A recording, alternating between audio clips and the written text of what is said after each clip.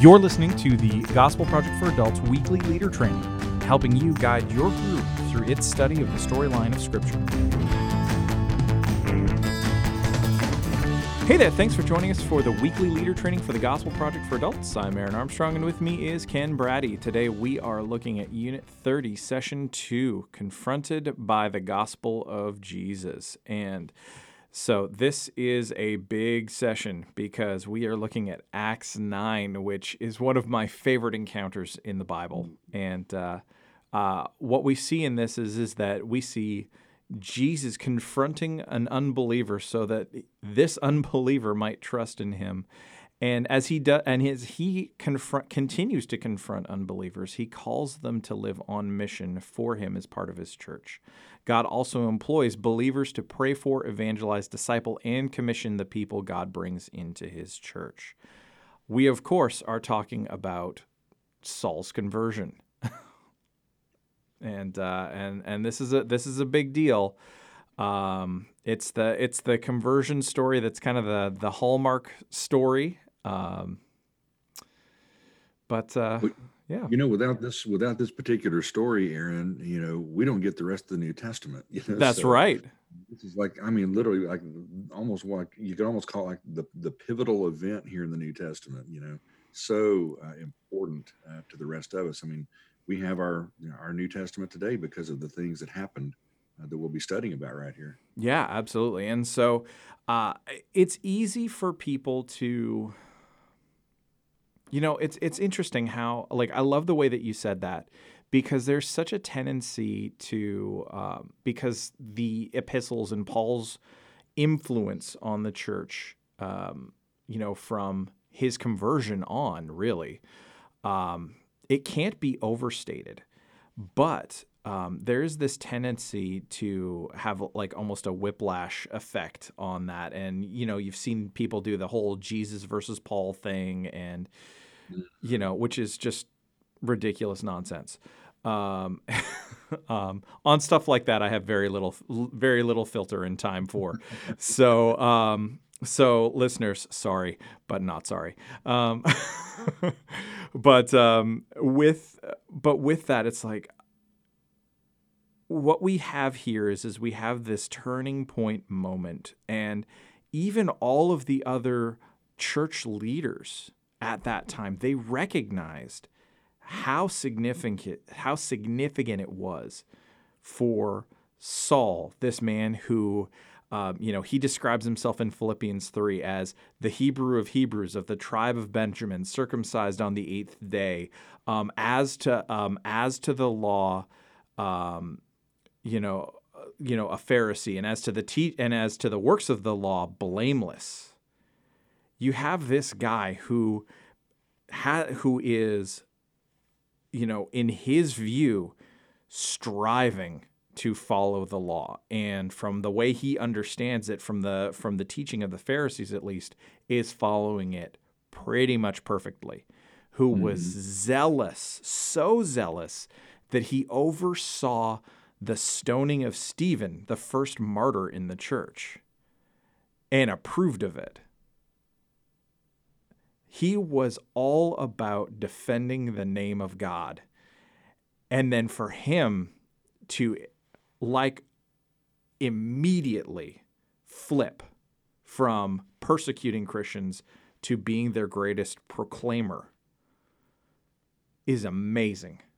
It is. It really helps you understand why the disciples were just a little hesitant to accept him, you know, into their fold, because of his incredible resume that he had, and then also, you know, his reputation for being the arch enemy of the church. I mean, someone to be feared. I mean, this is a guy that put people, men and women, in jail, and like you said, oversaw the stoning of Stephen. I mean, he was a bad character, you know, Yep. which honestly kind of leads me to think about, you know, if you want to talk about what's you know, the most important takeaway for the session, you know, I think here in this story of Saul's conversion, God is teaching us and teaching the first century believers, teaching those early apostles, you know, that there is nobody that is beyond the reach of the Holy Spirit, that anyone, you know, can be saved. If Paul can be saved, anybody can be saved, you know. Yeah.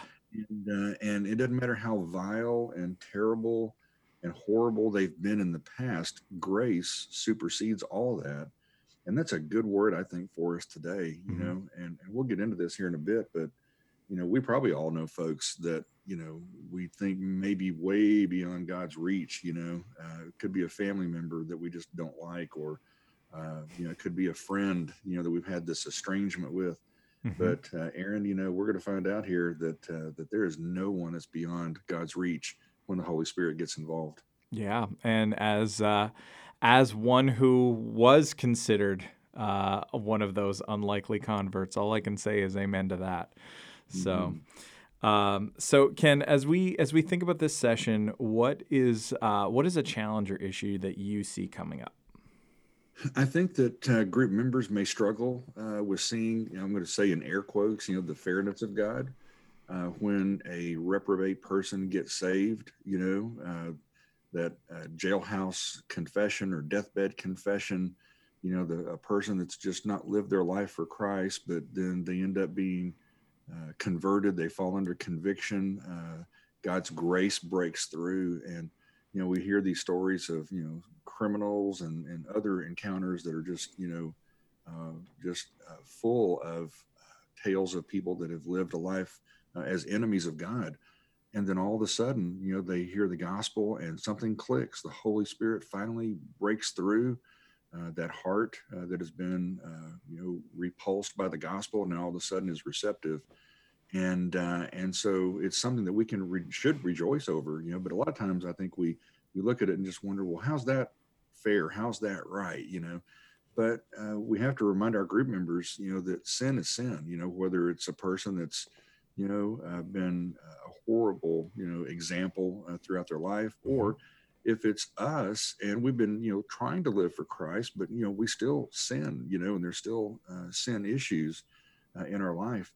The Holy Spirit, God's grace, has reached both of us. And so I think I'd want my group members to know that, hey, just like God reached me as a 10-year-old boy, or like in the last episode, I told about my mom, she was reached as a 9-year-old girl, out in Hmm. West Texas in Abilene in a Sunday school class. So we've lived most of our lives, tried to live for Christ. But God loves that person that is just, shaking their fist at him, for decades. He loves that person just as much, and wants them to be in that saving relationship with him just as much as he did, me or my mom or you or anyone else.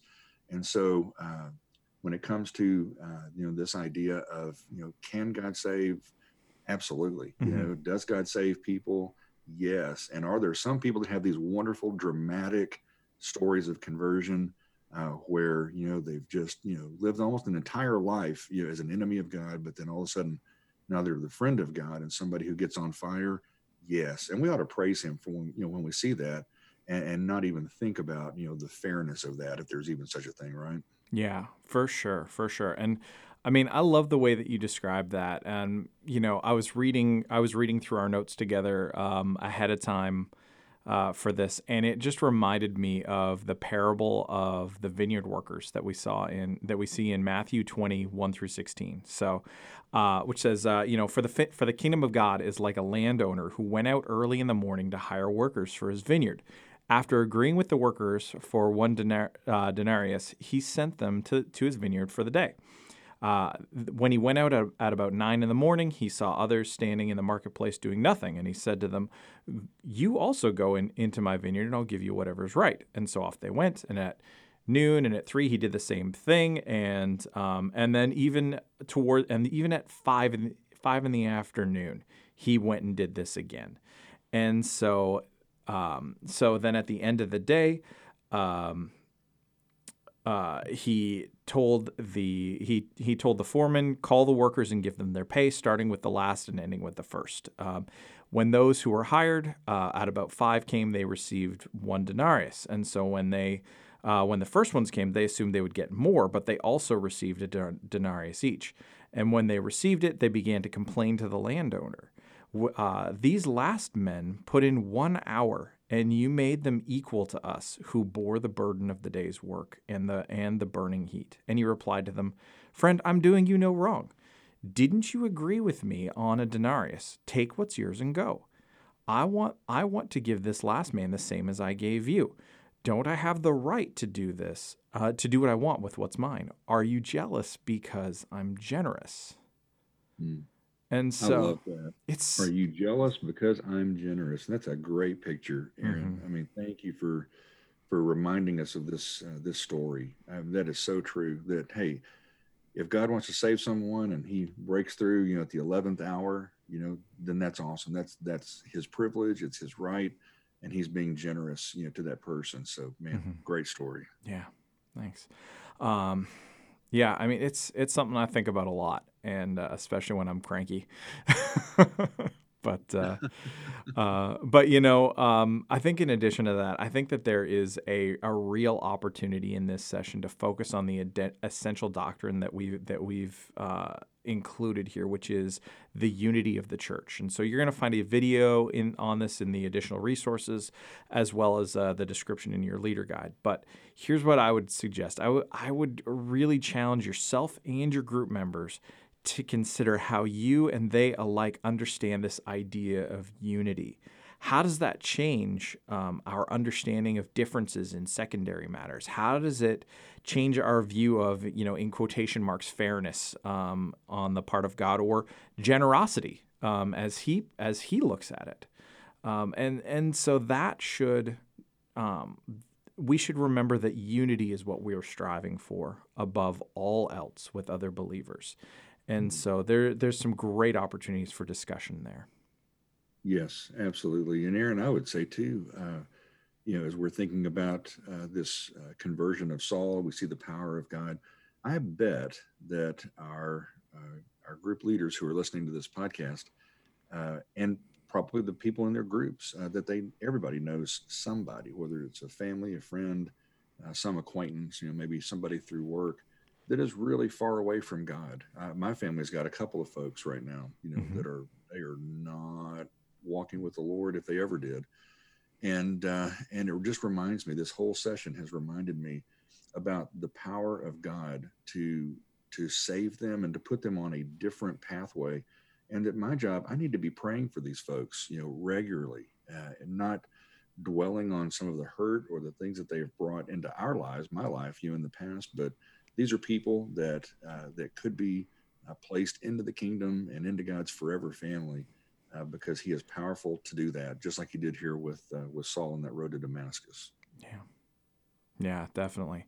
And Ken, I don't think there's a better way to wrap up this episode than with that encouragement. So it's gonna be a great lesson. It's gonna be awesome. It really is, and I'm so excited for your groups and everyone to be going through this together. It's going to be great. So thank you for listening to this. Thank you for allowing us to be a part of your prep time for this session. And we hope that this week's episode of our leader training has been helpful. So for more resources to help you guide your group through this session, do visit gospelproject.com.